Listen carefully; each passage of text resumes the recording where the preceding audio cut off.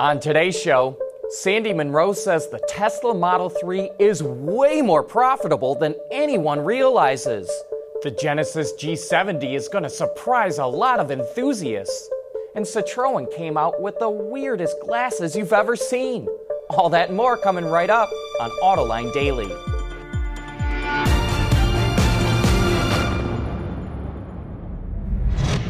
This is Autoline Daily, the show for enthusiasts of the global automotive industry. While sales of big trucks show no sign of slowing down in the U.S. market, according to Ward's Auto, medium and heavy-duty sales were up 10% in June compared to a year ago. And in the first half of the year, big trucks are up 17%. Earlier in the year, we predicted the growth in big trucks could be a leading indicator for light vehicle sales. We were right. The passenger vehicle market is up this year, when most analysts were predicting it would fall. And the market for all-wheel drive vehicles is positively booming. Ward's Auto reports that all-wheel drive sales in the U.S., the country currently leading the all-wheel drive charge, have more than doubled in the last 20 years. And this is an international trend too. Ward's predicts that 22% of the global automotive market will be all-wheel drive by 2025. And one of the most interesting parts of this trend is that China is projected to surpass Japan as the world's #2 producer of all-wheel drive vehicles by 2025. Ward says one of the biggest factors behind this trend is the push towards electric vehicles, which is making all-wheel drive cheaper and easier. The Genesis G70 can competently compete with the best sports sedans from Europe, and that's coming up next. Autoline Daily is brought to you by Bridgestone Tires, your journey, our passion. Dow Automotive Systems, advanced materials that deliver better results. And by Lear, a global leader in automotive seating and electrical systems. Hyundai has really struggled to launch its Genesis luxury brand. It faces big challenges with distribution, sales, and marketing. But when it comes to the cars, Genesis is golden. And the all-new G70 is a good example of that.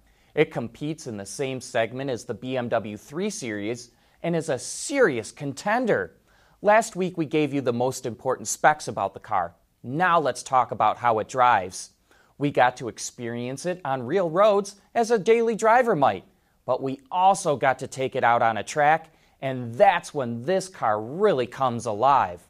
As soon as you slide into the firm front seats, you know this is meant to be a driver's car. The G70 feels solid and planted, equal to any of the European sports sedans. We did not get a chance to drive the Turbo 4, but the Turbo V6 is very responsive with a pleasant but not obtrusive exhaust note. The steering effort is a bit on the heavy end, but very linear. This car goes where it's pointed. The brakes are similarly linear, allowing you to easily modulate your effort.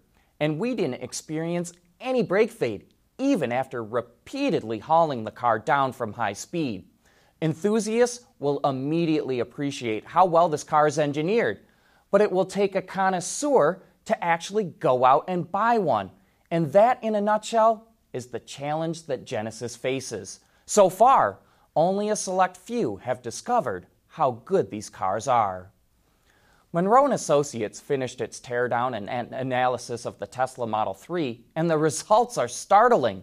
Sandy Munro, the president of the company, says his first impressions of the car kind of misled him, and that now he has to eat crow. It's all got to do with the potential profitability of the car. So I have to eat crow.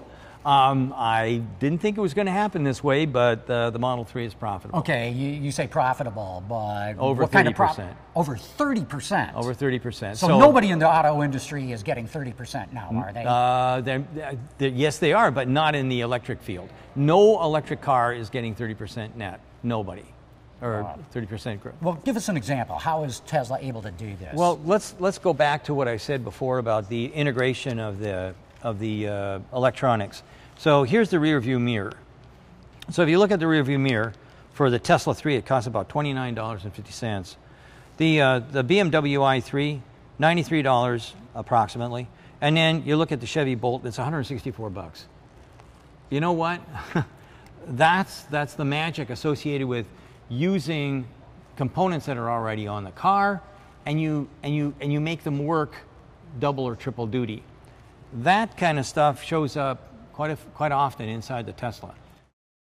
And we have that complete video posted on our YouTube channel. You just got to search for the Autoline Network.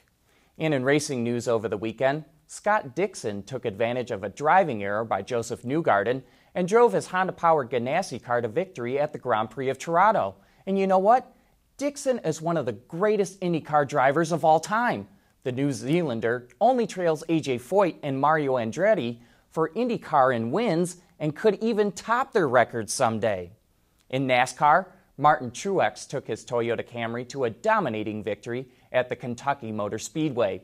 This is the 4th victory for Truex, who is 3rd in the championship standings. Speaking of motor racing, could this be the race car of the future? Well, that's coming up next. Lear Connexus is the new application suite in vehicle connectivity designed to deliver over-the-air software updates and more from Lear Corporation's E-Systems, leaders in power and data management. On Friday, we talked about the lackluster run of an autonomous 1965 Ford Mustang up the hill at Goodwood. But it wasn't the only autonomous vehicle there. One of the cars from the Robo-Race series took a little over a minute and a half to complete the climb. And while it wasn't exactly exciting, it could be a peek into the future of racing. The goal is for 10 teams to race autonomous electric cars, but this is a spec series, and the challenge for each team will be to develop the most competitive autonomous software. And one of the teams will be crowdsourced. So if you know how to code, you too could compete. It's an interesting idea, but so far they haven't been able to get any teams to officially join the series. The French can be known to have quirky styling, and check out these glasses from the automaker Citroën. But these glasses, called Citroëns, aren't about fashion. They've been developed to reduce motion sickness, which happens when the brain gets conflicting signals about what the body is doing. The rings in the glasses are half filled with a blue liquid, which the eyes use to help establish a horizon, and that helps even out the information being sent to the brain. The glasses were tested by the French Navy and were said to be 95% effective. They cost about $115 and go on sale to anyone that orders them in September. And hey, be sure to join us for Autoline After Hours this Thursday. We've got a treat for you. An all-electric Corvette from a company called Genovation. Not only is it beautifully engineered, but it's wicked fast. So you won't want to miss this show. That's it for today. Thanks for watching. Please join us again tomorrow.